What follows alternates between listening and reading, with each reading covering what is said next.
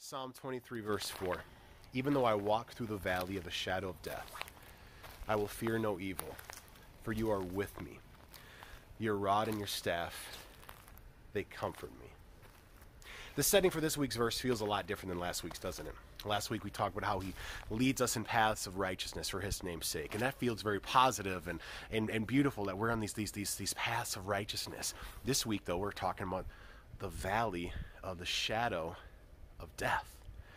It feels very different, but I got a little clue to something pretty interesting when I looked at it in the original language, is where many translations say, even though I walk through the valley of the shadow of death, or yea, though I walk through the valley of shadow of death. The word in the original language, it's a word that is signifying building on. So in other words, this verse is building on the idea of the previous verse.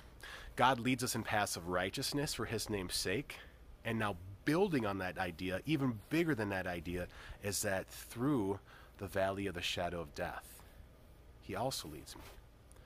This verse actually packs even more power than the previous verse. It's building on that by talking about how God leads us through this dark valley, this valley of the shadow of death. Now, when I think about shadows, I got to share, I'm kind of brought back to, I think back to some of my time that I've spent with Camp Rise, our summer camp that we sponsored in the summer and we organized in the summer. And I think back especially to when I was a high school age counselor, when I was a junior counselor at camp. Because in camp, one of the things that we do for the counselors, because they serve all day, is that after the lights out, the counselors get to spend some time together. The junior counselors do, and get to have like a little counselor campfire and stuff. And when I was in high school, there was a time when there were so many kids that I was actually in a cabin that was away from the rest of the campers. And so I had to stay up in that cabin kind of away. And so after counselor campfire at night, I would then have to walk through the woods in the dark back to my cabin. And I would go and I would make that walk through all those woods by myself. And when I did, I'm not going to lie, it was a little bit scary. Actually, I was kind of a lot scared at times. I still did it because I love being out at counselor campfire, but it was a bit scary. But as I would do it, something that would help me actually is something that maybe would seem a little bit odd. Is actually what I found helpful was, as I was walking, I would actually turn my flashlight off.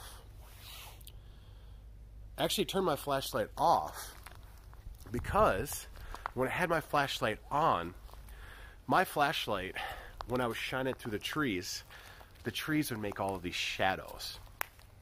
And the shadows were what really scared me and what really made me nervous. When I shut my flashlight off, there was just enough light from the moon that I could see what was in front of me. But when I had my flashlight on, the shadows the trees would make what really would make me nervous and really make me feel scared. Shadows have that effect. In this verse, it talks about how sometimes we walk through a valley of shadows.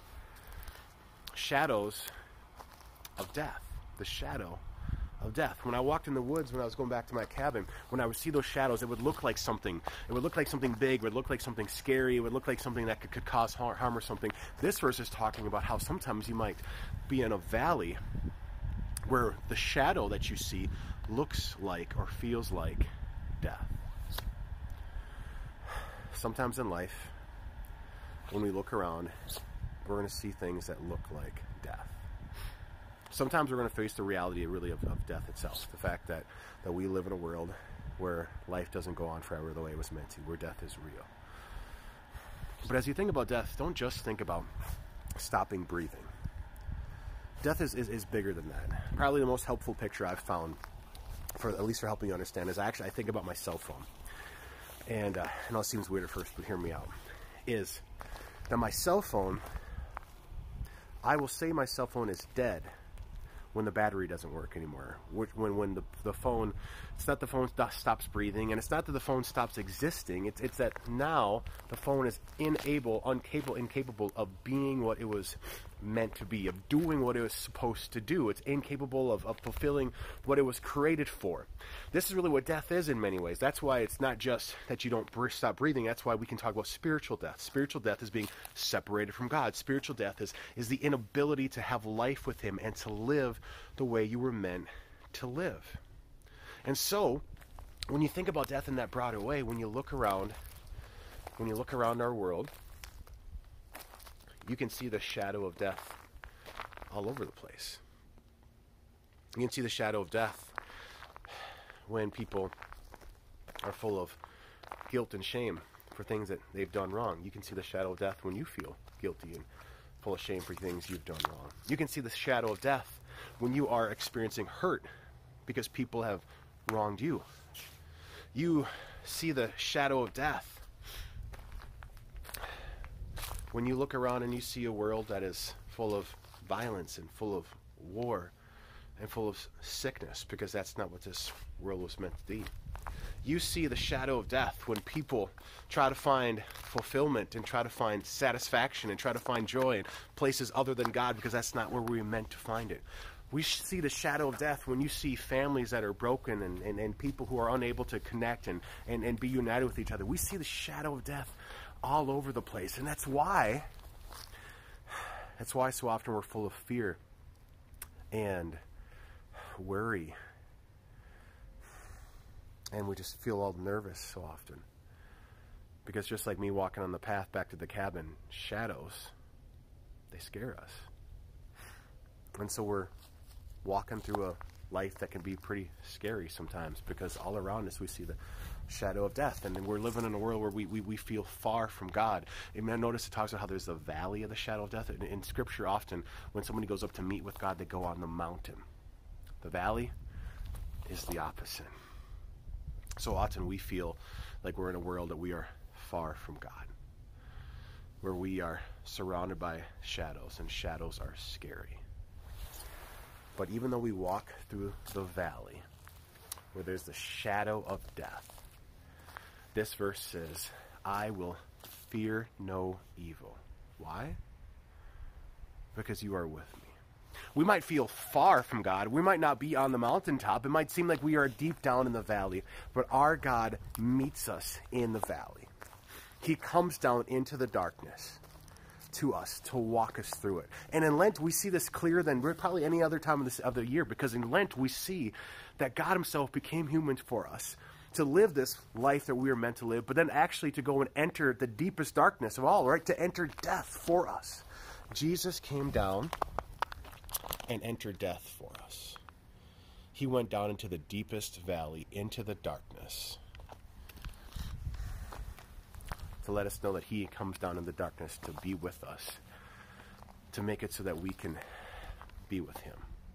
He paid for our sin in the darkness, so that now nothing would have to separate you from God. So now nothing can hold you back from God. So now through faith in Jesus, you are right with God, and you can know that he is walking now with you in the valley of the shadow of death.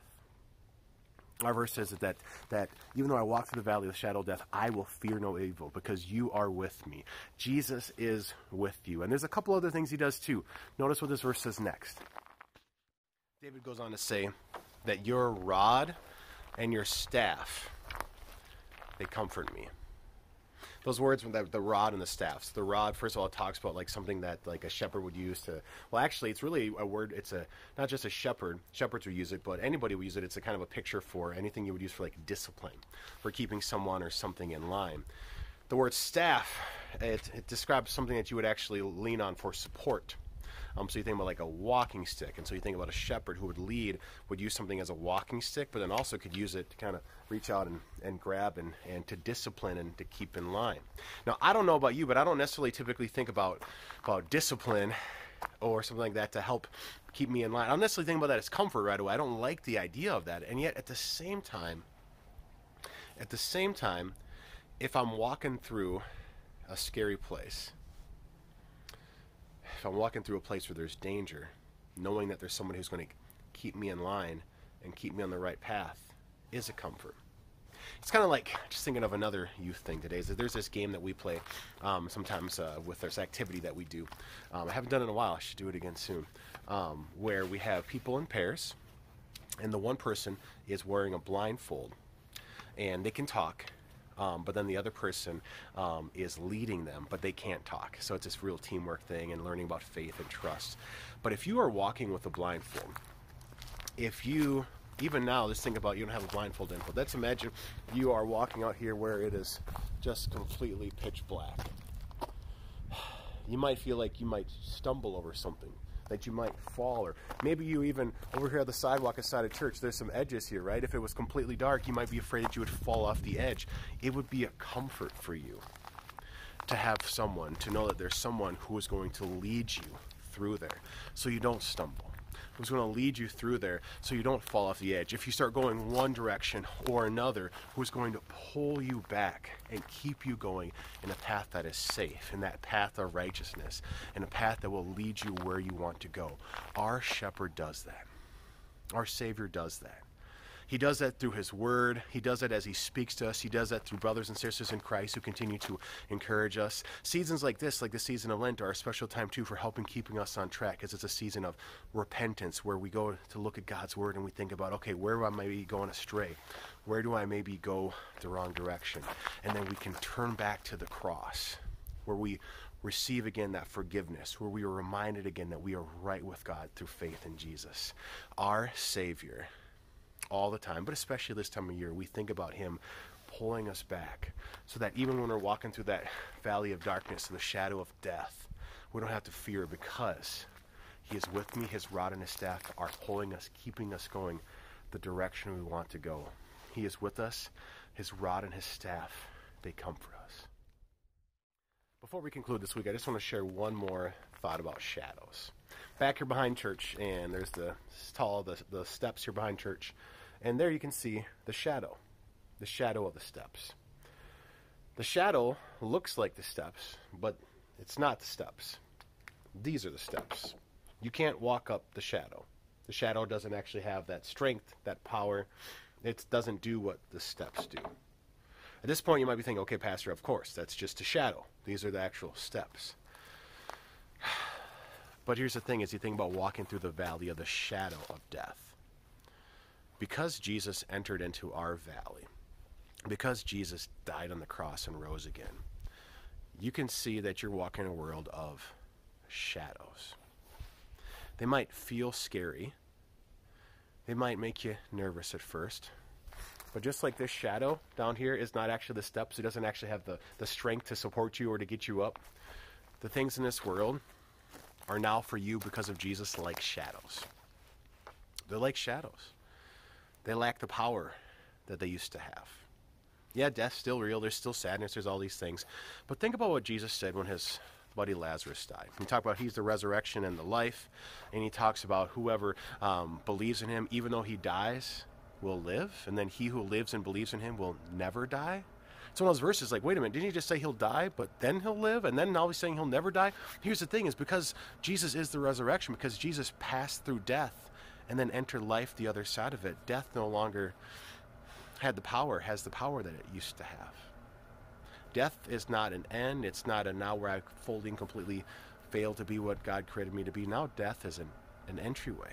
It's a doorway to the life that God has created me to have with him. Death is now more like a shadow. It lacks the power. It lacks the strength. All these things in this world, the ways that we see and experience death in this world, they're like shadows. They ultimately don't have power over your life for eternity. They do not define you or your life. Your life does not end in death. It will go through death into life, through the cross to the empty tomb, because of Jesus. Yeah, I walk through a valley of a shadow of death, and it might feel nervous, might make me feel nervous at first, but I will fear no evil, because you are with me. Your rod and your staff, they comfort me. Part 5 of our Passion History reading is Jesus' condemnation and then his crucifixion. "Which of the two do you want me to release to you?" asked the governor. With one voice they cried out, "Away with this man! Release Barabbas to us!" Barabbas had been thrown into prison for an insurrection in the city and for murder. Wanting to release Jesus, Pilate appealed to them again, but they kept shouting, "Crucify him! Crucify him!"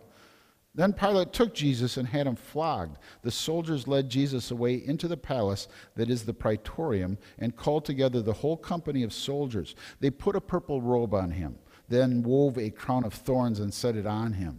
And they began to call out to him, "Hail, King of the Jews!" Again and again they struck him on the head with a staff and spit on him. Falling on their knees, they worshipped him. Once more Pilate came out and said to the Jews, "Look, I'm bringing him out to you to let you know that I find no basis for a charge against him."